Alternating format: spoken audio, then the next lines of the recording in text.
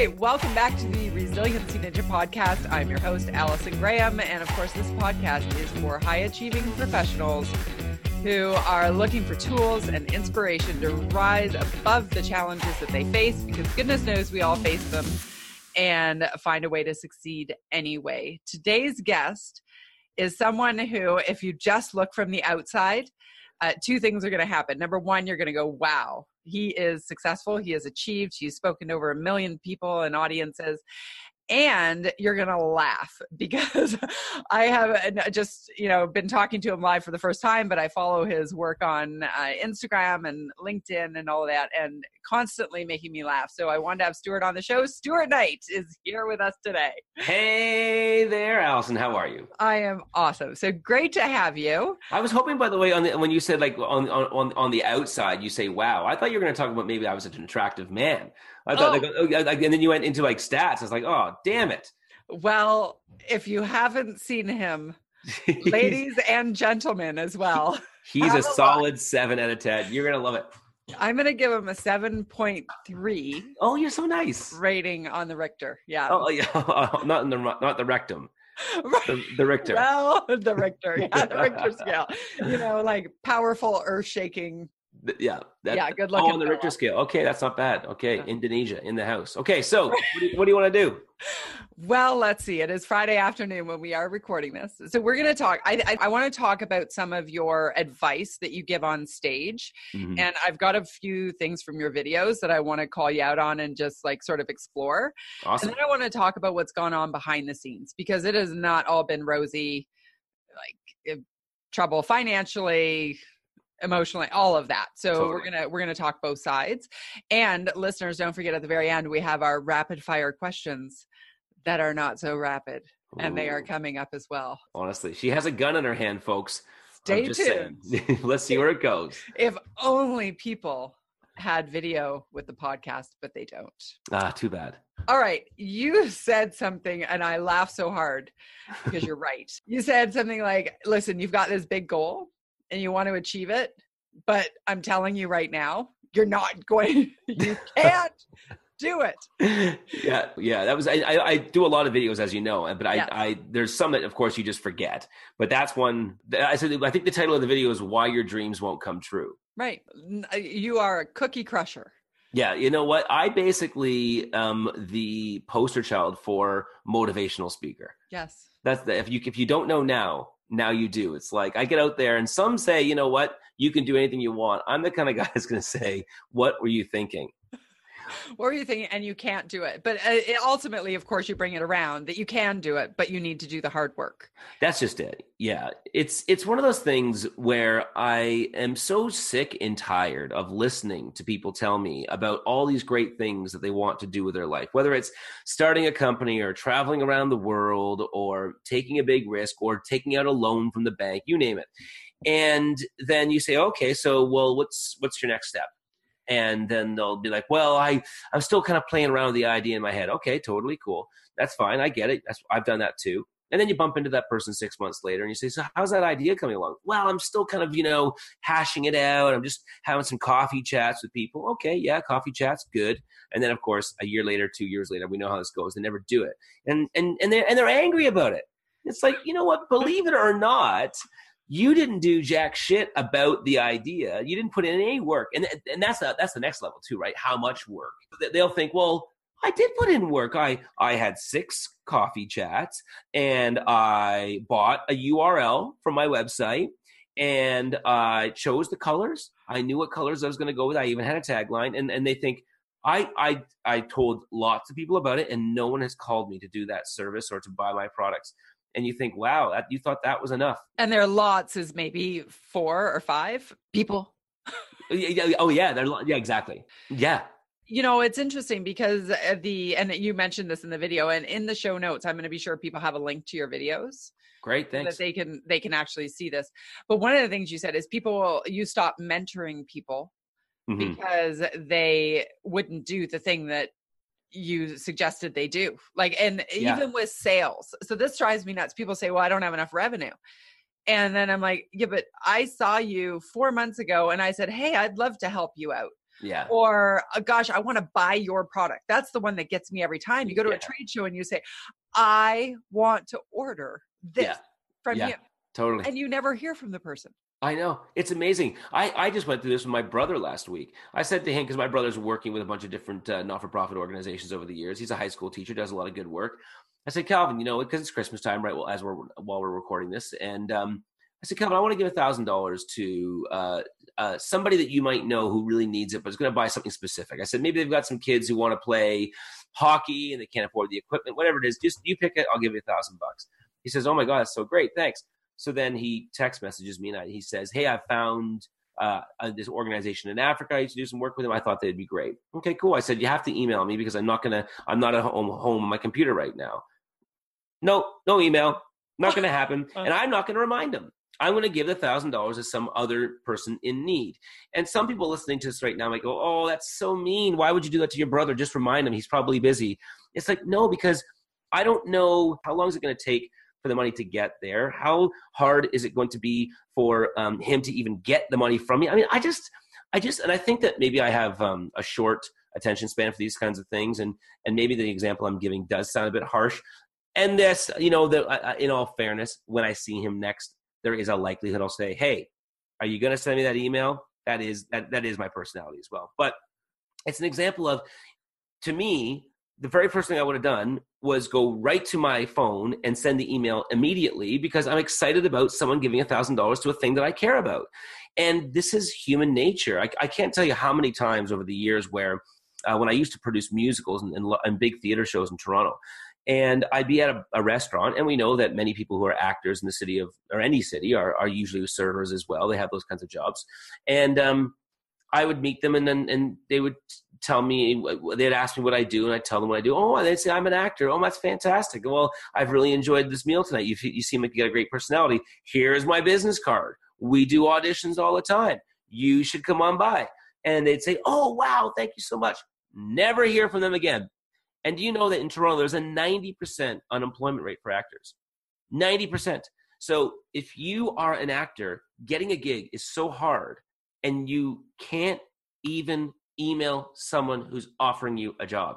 And I see this all the time. That's the reason why I don't mentor. I do mentor some people, but when I mentor somebody, I'm very specific about the kinds of things I expect. And I always say, if you ever come to a phone call without questions that will keep us going for the entire hour, I don't mentor anymore. And they come with they got their questions. Yesterday, I was supposed to meet a young woman who had been in my audience, and I agreed. I said, I'll do a phone call. She's like, I would really prefer a face-to-face. Is that okay? I'm like, all right, fine. And she'd been trying to hound me for about 2 or 3 months to get this face-to-face. I said yes to it. And then middle of the day, listen, you know what? I'm going to have to cancel that meeting because my workload has just become too busy. I'm thinking I'm going to give you probably the equivalent of about $50,000 worth of free advice over the course of about 90 minutes. And you could use that to leverage that advice to go do great things and make a lot of money. And you're just going to go and just because your workload is busy today, just do the work later on. And she says, I'll contact you in January to see if we can reschedule. I mean, do you think I'm going to reschedule with this person? No, right? Of course you wouldn't. Okay, but let's unpack that, because these are people who obviously have big dreams. Yeah. They're engaged enough to make that initial connection enough for someone who they admire to say, hey, I'm going to help you. I'm going to meet with you. Mm-hmm. And then there's a disconnect.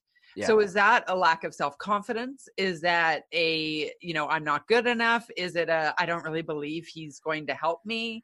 Mm-hmm. Is it a stupidity of just not realizing the power of that? I'm trying to unpack it. How do we stop that? It's a great question. And I got to say, Allison, I don't know the exact answer. I think that you probably hit on a few of them for sure. I think that one thing I do know for sure is that a large percentage of people who I interact with and meet do suffer from that imposter syndrome, where they don't believe that they belong. They don't believe that they should deserve that much money, that much success, that much happiness, that much love. And for that reason, they will sabotage themselves to prove themselves right. They don't do it consciously, but they're doing it subconsciously. I think that's a big part of it. All of a sudden now I'm going to go to that meeting with Stuart and he's going to think my questions are stupid. And they'll think it's just easier to pretend I'm busy with work. And that's unfortunate. That is unfortunate, because I would not think that for a second. I would think that anyone who came with earnest questions, no matter how, I don't know what you say, how simple they might seem, I would never see them as being bad questions. Right. Well, because everybody's at a different level, right? Totally. Like where they're entering the conversation. It was probably a question that when you started, you had. Yeah. Yeah. So when you started your speaking career, because you've done very well in terms of like big companies, big stages, speakers bureaus as well. Thank you. But I understand that early in your career, you didn't have mentors. You weren't plugged into the speaker community to get started. So what was that like when you first got started? Like, was there some hits and misses? Yeah. Oh my gosh. I mean, I can't even begin to tell you how many times I would think I'd had a great idea, and I would think, okay, this is really gonna really kill it. And it wouldn't just fail. It would fail in a way where you'd feel like an atomic bomb went off, right? It's like, how could like that could not have gone any worse. So I'll give you an example. When I first started about 22, 23 years ago, I thought, I'm going to create a promo video of me, and it's going to be like really cool, and it's me doing motivational speaking, and it's going to be fast clips and music behind it. And I'm not even going to let high schools ask me for the video. I'm just going to send them the video. And so I remember the number, it was $3,500, which is 22 years ago. So it's a lot of money. Oh yeah. Right. So I spent $3,000, which is almost all I had. And I said, but it doesn't matter. I'm going to book. At that time, I was charging $700 for a show, for a motivational show in the high schools. And I thought, I just need to book 5 gigs, and I've got this bad boy paid off. And easy. Sounds reasonable to me. Yeah. I mean, what else do you need? And sure enough, I did not get one phone call. And I must have sent out probably, I don't know, 200, 300 videos to probably 300 different schools, and not one phone call. I was devastated. I thought, okay, I don't expect there to be 100 phone calls, but like 2, but maybe 2 or 3, and not even that. Yeah. And so you do have, you in those moments where when you're trying to start something and you don't know anyone who's done it, and you just kind of go with what you think is a good idea. Had I had a mentor, I may have thrown that out there, and they might have said, yeah, not such a great idea. Here's the reasons why. And I could have saved a lot of money, but I had no other choice. I didn't know anyone who did it. I think the harder thing now is they're looking at people who are already working with the huge companies, working on the big stages, and you're judging yourself when you're starting compared to your 22 years in the business. Right. Because that's hard too, right? That's the other side. Mm-hmm. Yeah. Like, are you saying then, like, the idea that someone who wants to be mentored, who's just coming into the business, talking to someone with 22 years of experience? Right. Well, like looking at you from afar. Yeah. Right. Or watch like this person who is in your audience, who obviously is like, oh my gosh, I want to be up there. Yeah. And then she's showing up to, like, she reached out to you and that kind of stuff. But then she may not, there might be other people who aren't reaching out to you and just trying to emulate what you're doing.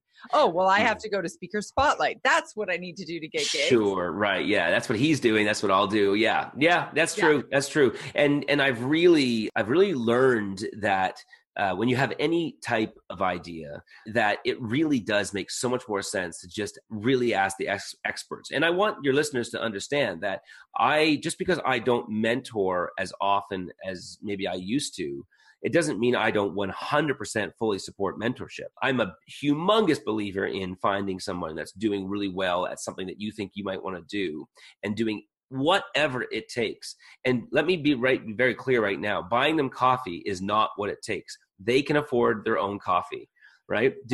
Find the thing that's going to get their attention. Like, find out that they love reading, fantasy books, and get them the next trilogy of whatever the newest Harry Potter series is, or whatever the new Lord of the Rings is. Buy that for them, ship it to them, spend $50 in the process. That person will give you all the time in the world, and you get to pick their brain and ask them what did and what didn't work. Yeah, 100%. Yeah. Or better yet, find the author and then invite them out for dinner. But yeah, maybe I've got big aspirations. You have to one-up me there, right? That's a hell of a one-up. Yeah. We're just brainstorming ideas. That's right. Spitballing. It's all good. Good. You also said in one of your clips, you already have the answer. You're just one question away from figuring it out. Yeah, that's one thing I think is important to know, is that when you look at your future and you look at what it is that you want to accomplish, and it feels so overwhelming, and you think that you're never going to have the answers, that is impossible. You have to realize that there is an answer, right? So, for example, there is a cure for cancer. We just don't know what it is yet, right? But if scientists went in with the belief that there is no cure, well, they wouldn't try, right? So you have to understand that there is an answer to what you need to do in order to become very successful at whatever it is that you want to do, or to become very happy in a particular category of your life. And if you just ask yourself questions, your brain will do that amazing thing it's hardwired to do, and that is answer. Like, your brain you can't ask your brain a question without it answering. Like, if I say to right now to all your listeners who are listening to this right now, I say, okay, what's 2 + 2? Every person listening just said 4 in their head, right? And you can't even help it. Like, even if you try to stop your brain from doing it, your brain goes, screw you, this is what we do, right? Actually, I tried. Did you try? I did. In my mind, I'm like, do not answer it, because I hear 2. I hear the plus. Yeah, I know where he's going. Yeah, that's it. You just can't. You can't help but say 4 in your head. 2 + 2 is 4, yeah, of course. So what happens if you start asking your brain questions that you don't normally ask it? So if you were to say, who's one person I've never considered reaching out to help me become a success in this particular category of my life? And your brain goes, okay, well, we've received a question. Let's get the answer to him or her. And you might not get it straight away, but you will get the answer. It might come in a couple of days. Your brain will keep on working on it. And then all of a sudden your brain goes, you know what? There was this woman I used to go to university with. Holy crap. I totally forgot about her. I think she said she was going to go into that field. And you Facebook her and you find out she's now this huge marine biologist. She totally remembers you because you used to party together, and she's willing to sit down and have a coffee with you. It's because you found the answer, because your brain made you find the answer. So you're only always one question away from the answer, but you're never going to find the answer unless you ask the question. So you're really social. Oh, yeah. Right? Like, you very much. Yes. Go to a party, do whatever. Where do you find the space to find those answers? Like, do you take time back on your own, or are you an extrovert always around people?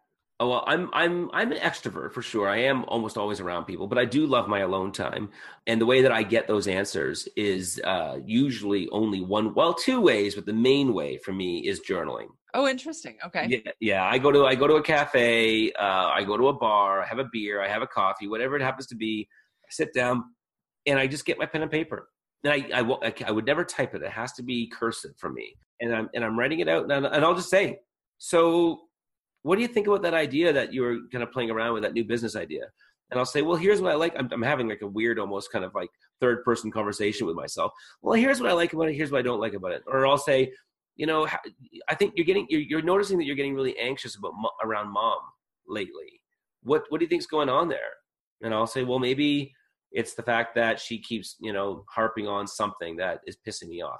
Yeah. And you start coming up with answers that you wouldn't have found. And I just ask myself on paper. That's cool. So the journaling working, because a lot of people talk about journaling, but not from that perspective, like not actually having a conversation. It's like the paper becomes the other person in the conversation. Exactly. Yeah. The paper becomes the therapist. That's correct. 100%. And what's interesting is that because it's paper and because you're writing, it really causes you to focus.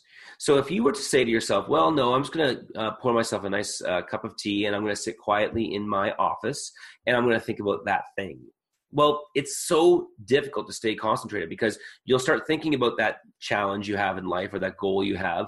And automatically, before you know it, you start thinking about, whether or not you got enough Christmas presents for the family or whether you need to replace the roof. I mean, your brain just goes somewhere else. Right. And then you go, oh yeah, shit, get back to the idea.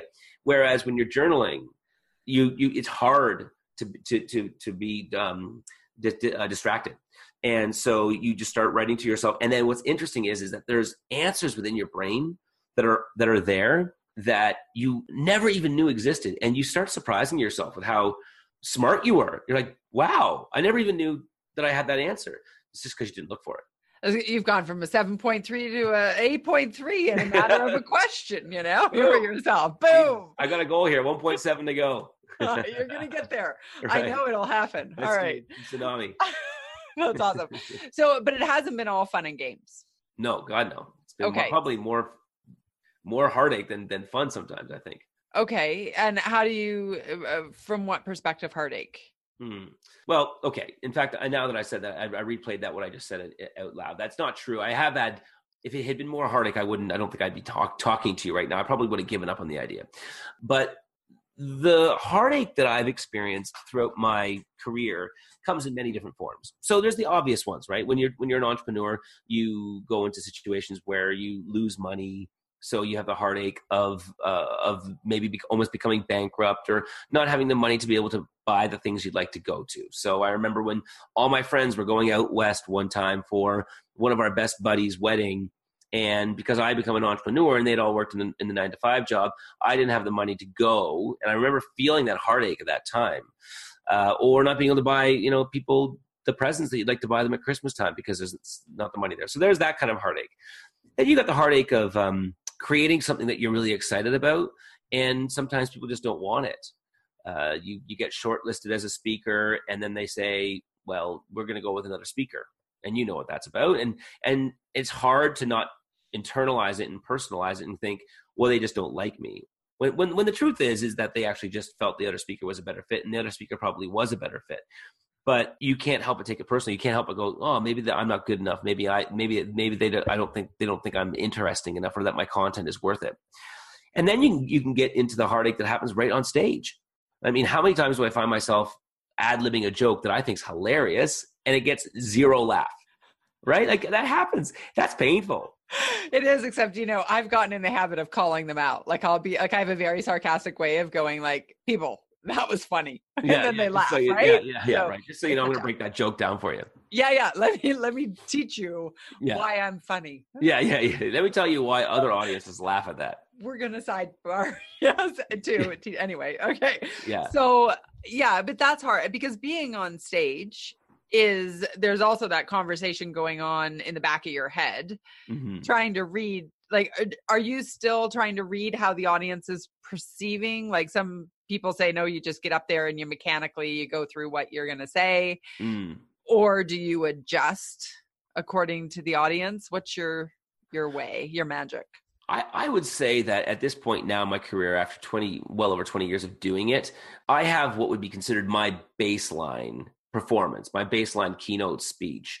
And that baseline can't go below. So if it's, let's say my baseline is, well, let's call it a 10 out of 10, which it should be. If you perfect something for so long, like it should be a 10 out of 10 or you shouldn't be doing this, right? Right. So we're gonna park that. Look at that. I even wrote a note. Do it. Okay. Write that down. Okay. Keep this thought. So to me, then, it really depends on the audience as to whether or not that keynote is going to be a 10 out of 10 or a 15 out of 10. And it'll be a 15 out of 10 if it's one of those audiences that laughs hard, cheers hard, that is engaged, is taking notes, is nodding. They're just giving me energy to just kind of take my game to that next level. I would imagine it's no different than, like, well, you see this with the NHL. I've always found it interesting because I don't really love hockey as a sport, but I'll watch it sometimes during the playoffs. And it's a more interesting game when the audience is that much more engaged, and the playoffs brings out like the craziest fans, right? So those players are working harder than they ever would. So, but when those players have a regular season game, they're still pretty awesome. They're still 10 out of 10. They're still professional athletes. Right. So that's the way it is for me, right? I'm a professional speaker no matter what the situation is. But if the audience is really quiet and they're kind of like not engaged, it's still going to be a great presentation. But if they're really into it, then we're going to be knocking it out of the park. Were you always a 10 out of 10 on the speaking? Like No. Actually crafting your speech? Like at what point did you get really good at that? I hate when I write a new keynote, which is not that often, because I hate when I need to go through over the next few years to make it awesome. And I know, like, I would even say, for example, one of my newest keynotes is something called The Choice, 5 Decisions All Leaders Make. Yes. And it's only maybe, I don't even know, 3 years old.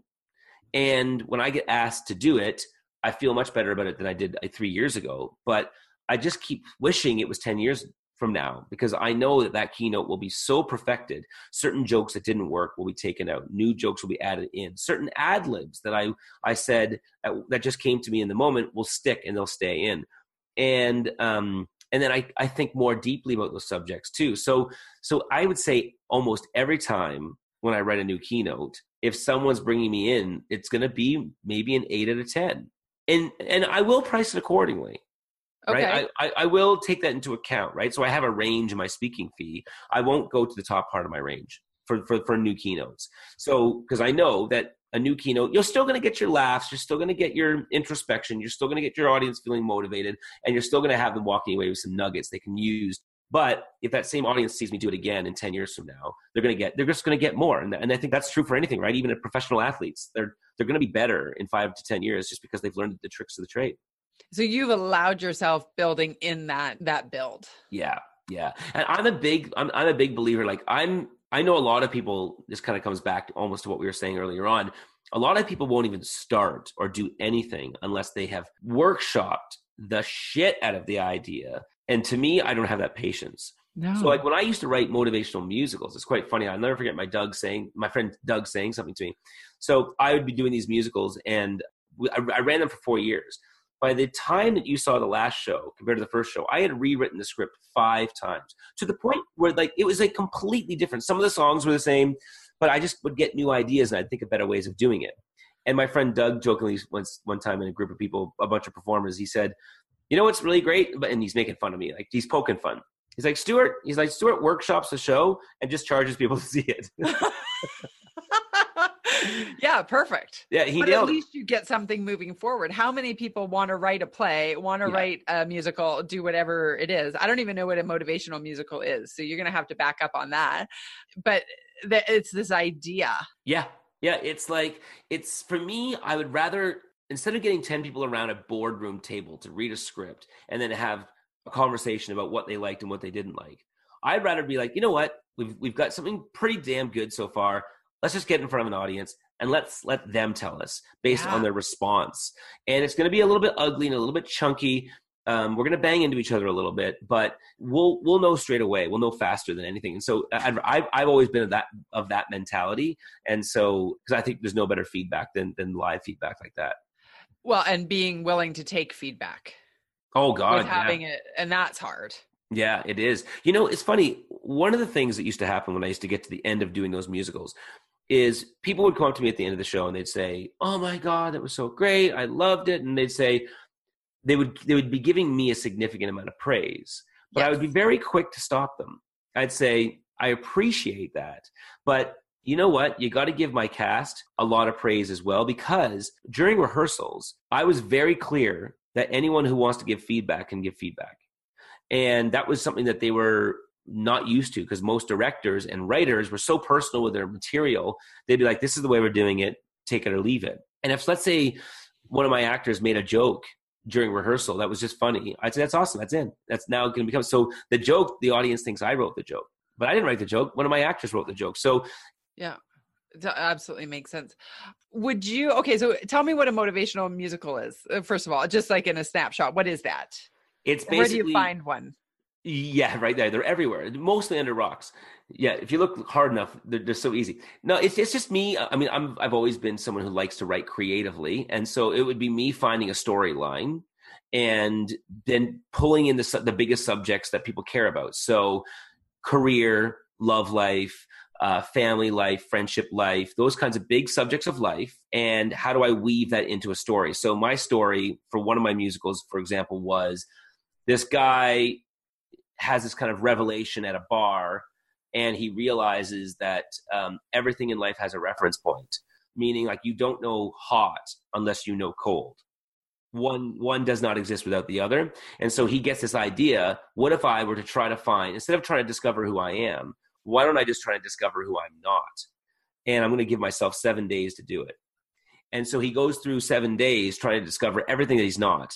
And he goes, if I can discover everything that I'm not, then finally I'll know who I am. You follow him through his 7 days.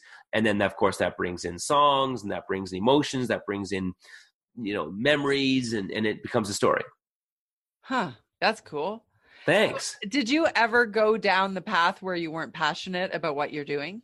Oh, I've had moments where I'm not passionate about what I'm doing. Oh, Definitely. okay. Yeah. Like I remember, so I wrote that musical and then I wrote another musical and I was very passionate about those two. And then I thought I was ready to go off and do my own thing and do a one-man show. And I did a one-man show and I called it Games. And I remember every night being in the change room just before going on stage feeling just get through it. I just wasn't, I rushed it and I thought it was pretty good and I thought I was ready and I realized it wasn't ready and I just didn't feel passionate about the material. I wasn't as excited about it. And for that reason, yeah, like that's just one example. But I sometimes will do even a video that I won't show it because I did it and I'm like, oh, scrap it. I don't feel passionate about that. You don't like it. So that's it. Yeah, I thought I did in the moment. Even halfway through, I'll sometimes just say to whoever's taping me, stop it. This is bullshit. I like that. Yeah, this is stupid. Do you have a team? A team of people who work for me or a team of people who support me? Yeah, I don't know. Work for you, support you, virtual people. You've got the bureaus. So the bureaus book your gigs. So you don't have to worry about your sales side, or are you both? Oh my God. I love how you're looking at me right now because you can't see the video, but I can see him. Oh wow. And he's like, okay, so I almost reached through. You almost did. I almost reached through and kind of like give you a little shake. No. So the bureaus are great. I love working with the bureaus, but the bureaus I would say get me about maybe 20% of my work. Oh, okay. Yeah. So 80% comes through me just doing everything I can to hustle and get people knowing about the work that I do and the work that I'm passionate about. As far as having a team around me, it's not really. I have people that I contract out. So I have one person that works full time and then everything else I need separately. So let's say digital marketing. And that comes to mind because I was having a conversation with my guy this morning. You know, we will create a strategy together and I pay him his hourly rate to bring that to fruition. Or I might pay a graphic designer to do what they do. As far as my actual support, there are a lot of entrepreneurs and speakers who I'm very close to, who I have lunches with and drinks with and coffees with. And those people are the ones that I find that really kind of help me cultivate my business strategies, my next ideas, and whatever it may be. Okay, that makes sense. Yeah, awesome. You're doing quite well with your balance with your family. You've got 2 little kiddos. I feel like we should bring them up because they're adorable. Thank you. I could not agree more. They're pretty cute, eh? Well, I was like one of those guys that was kind of on the fence about having children. And because I just, from a spiritual perspective, I didn't want to just do something because that's what everyone else was doing. I wanted to do it because it made sense to me. And it wasn't until I became an uncle that I decided that you know what, this feels right. I want to have family. And so I started a bit late. I'm 45 now. And so I have a 3-year-old and a 1-year-old. And I got to say, if there's anyone listening to this right now who's on the fence and doesn't know if they want to have children, maybe don't. Yeah, just maybe don't. No, I'm kidding. Really? Well, you know, look, it's exactly what everyone says. It's harder than anyone can prepare you for. I got to say, it is without a doubt. Of course, it's gratifying, and of course, I love the hell out of my children. But I was like, wow. I mean, a lot of stuff that I used to enjoy doing, or a lot of the things that I used to love producing, a lot of ideas I used to like bringing to fruition, there's just not the time to do it.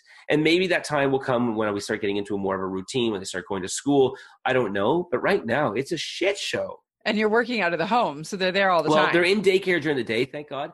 But okay, yeah, like starting, what time is it? It's 3:13 right now. So I've got an hour and 45 minutes until all hell breaks loose in my house, right? And so somewhere I need to figure out a lot of different things, do a lot of business, get back to some emails. So, but I can't wait to see them, right? Right. So it's both sides. It's like when people tell me, like, I do a lot of travel, and people ask me what my favorite place in the world to go is, and I always say India. And I say, but India is, for me, I said, every time I'm there, I can't wait to leave. And every time I leave, I can't wait to go back.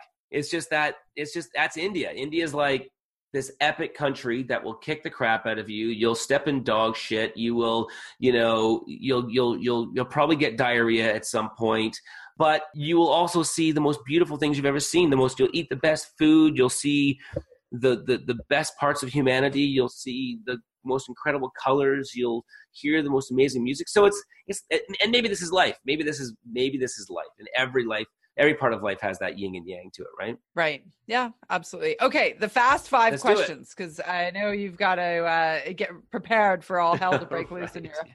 All right. A book that changed your life. Awaken the Giant Within, Anthony Robbins, first motivational book I ever read in my life. And even though I don't follow his work today, and I don't really love a lot of the work he's doing today, only because it's a little bit too rah-rah for me, but it is the reason I do what I do today. Okay, because 22 years ago, that probably would have been when he came out with it was that. like a New York Times bestseller. It just came out. It was his second book. Yeah, I remember that. Big one. Really thick one, yeah. Okay. Why don't you love what he's doing today? Rah-rah. Have you been to one of his live seminars lately? I have somewhat lately. I've walked on the hot coals. I've drank the Kool-Aid, and I do love. I think what he does is so important. I just feel like it's become a bit too commercialized for me, and I think it's lost its heart to a certain extent. But he's figured out the business. He makes $50 to $100 million a year for a reason. Yeah, he's doing all right. Time in your career when you pushed through fear. I would say one that comes to mind is one that I talk about in stage. When I was 28 years old, I was $250,000 in debt, with line of credit debt, credit card debt, and pretty sure I was going to go bankrupt, and was so afraid because I thought I'm going to have to go back to every person who I convinced that I'm going to be able to make this dream come true and tell them I completely failed. And the fear of it was terrorizing, and I was in panic mode, and I'd wake up in sweats, and I'd be clenching my teeth and actually grinding my teeth. Oh, it was brutal. And I just thought, I don't know how I'm going to get through this. I don't know how. And after I fail, what's going to happen next? It was just everything. I was afraid of everything at that time. So the only way I could push through it was just almost to do everything I could to ignore it and just stay focused and just keep going. And then 250,000 became 240,000, became 235,000, and eventually became zero. Wow. That's a lot to be staring down. Yeah. Yeah. It was intimidating. Yeah, it absolutely would be. If you could change one thing that people do on social media, what would that thing be? It would be not what they do, but what they're not doing. And that is speaking up and not being so afraid to share their opinion. Because on social media, you'll get somebody who will make a comment about religion, let's say, or a hot topic, politics, you name it. And you'll get about 6 or 7 people on that person's feed who has the guts to say something. They're like, "You're a dick, Stuart. I believe in God. I'm not an atheist like you." And it's like, okay, cool. Let's have a respectful debate about this, right? Whereas I know there's so many people who are reading it who are so afraid to share their thoughts for fear that their friends will see them actually having a goddamn opinion about something. Heaven forbid people find out you have a brain. And so they play it safe. They just don't say anything. So it's interesting because in the political world, I used to be very involved in politics, and it fired me up a lot. And ultimately, because I'm on the wrong side of, all of my friends, apparently, because I'm a conservative and I've, ran for the progressive conservatives, and, the story goes on. But I just gave up. Like, there comes a point where you stop saying what you want to say because people will attack on the other side. This is just it. It's funny that you say this because I'm actually planning on doing one of my next videos is actually the working title is, "Are You an Internet Coward?" And where it came from was so I was mentioning to you before, I don't think it came up in this interview, but so we had bought the house next door to us and we renovated it. It's a duplex and we're renting it out. We're about to rent it out. And the rents in Toronto are enormous, and we're putting it on for rent for market value. And we posted it on this one Facebook page, and the vitriol was unbelievable. Who do you guys think you are, charging this much for rent? You're just greedy. You just want us to pay for all of your luxurious vacations. I mean, they just raked us through the coals, and we're like, no, we're just putting an apartment up for rent at market value. Anyway, but to me, I just feel like you're such a coward because, first of all, you probably wouldn't say that to my face Okay. So if you're not going to say something to someone's face, then don't say it on the internet. Because if you don't have the guts to do it to someone's face, then to me, your point is irrelevant. But when it comes to the political situation you went through, if people were just respectful, if they just said, you know what, I got to say, I feel a little frustrated at the prices of rent in Toronto these days, and it really makes me sad because I'd like to live in the city and I just don't have the money to be able to afford rent, then we can have a real conversation, right? As opposed to saying, you're just a greedy bastard. Well, then we have no conversation. Same is true with politics.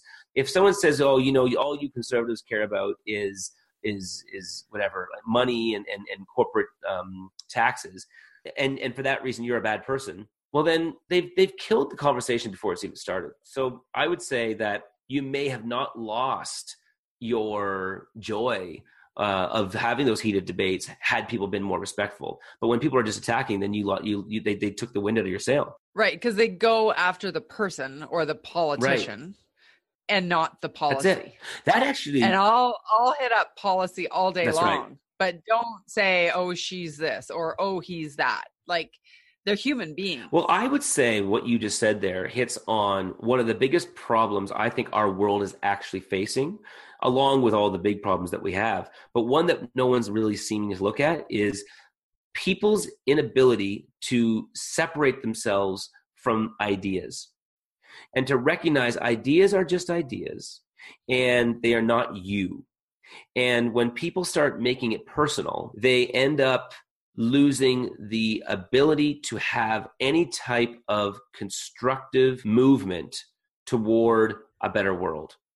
So if I say that I think that the idea of religion is humorous, then that means that people who are religious will automatically believe that I think that they're silly.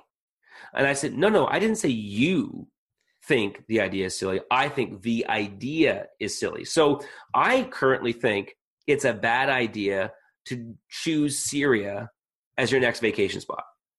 Like if as a traveler and someone says, I'm thinking of going to Syria, okay? Now you might be Syrian. And am I saying that you as a Syrian, you're a bad person? No, I'm just saying that there's a lot of war-torn conflict that's happening there right now, and for that reason there's an elevated risk for your life there than let's say other places around the world. And so people just take it so personally. It's like no, it's an idea. I think the idea of traveling to Syria is a bad idea, not you traveling to Syria. I'm not saying you're stupid.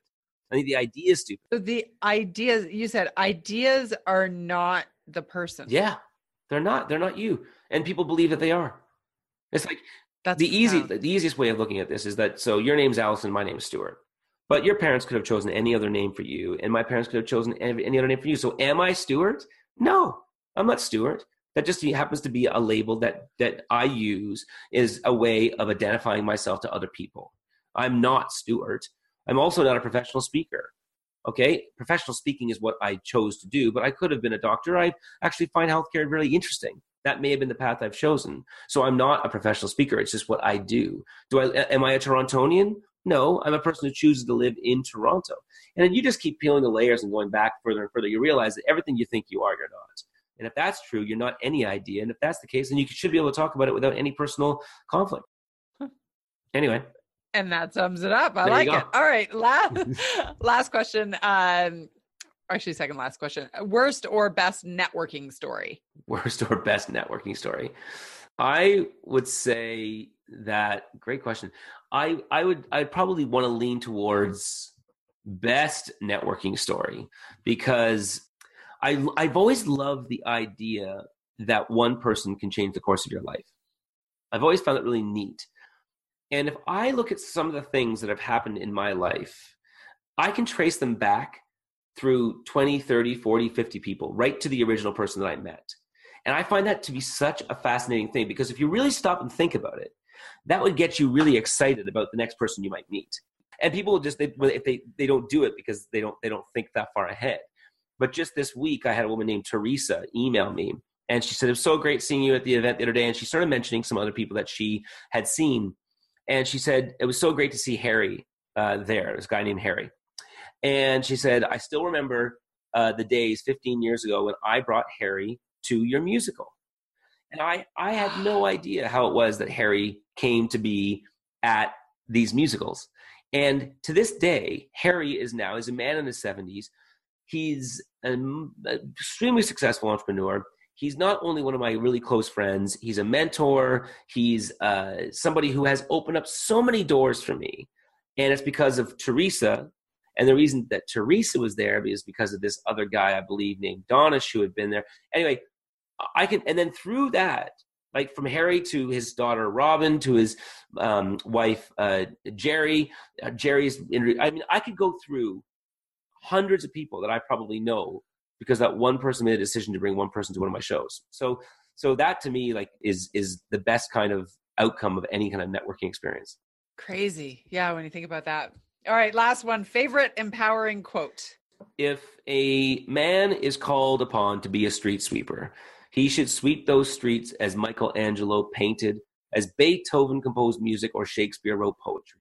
He should sweep those streets so well that all the hosts of heaven and earth pause and say, here lived a street sweeper who did his job well. Martin Luther King. Beautiful. Love that quote. If you're going to do something, just do it well. Where can people get a hold of you? Well, they could, the easiest is stuartknight.com, STUARTKNIGHT. There, they can sign up for my newsletters, for my videos. If they do, they're going to get a free copy of my second book. And of course, I am on the social media channels, Instagram, Twitter, Facebook fan page. Find me, stay in touch, and I'd love to be able to offer you some laughs every so often, some thoughts every so often, and hopefully something that'll inspire you to live a even more exciting version of the awesome life you're already living. That's awesome. And I will say, I actually think you're a 10 point. Oh, we did it. I'm bringing it out. You have gone. You called yourself a 7. I upped it. Well, you never know. Anyway, thanks so much for being here. I love getting to chat with you, and to the Resiliency Ninjas out there. Thanks for tuning in each and every week. Please don't forget to subscribe and to share. And if you would like, I know I would like for you to write a review and just say something nice about this, the chit chat we've had, and share it with somebody who needs to hear this. So thank you very much. And don't forget to tune in on Friday for Facha Fridays.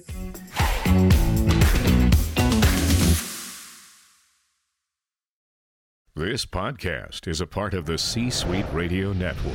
For more top business podcasts, visit c-suiteradio.com.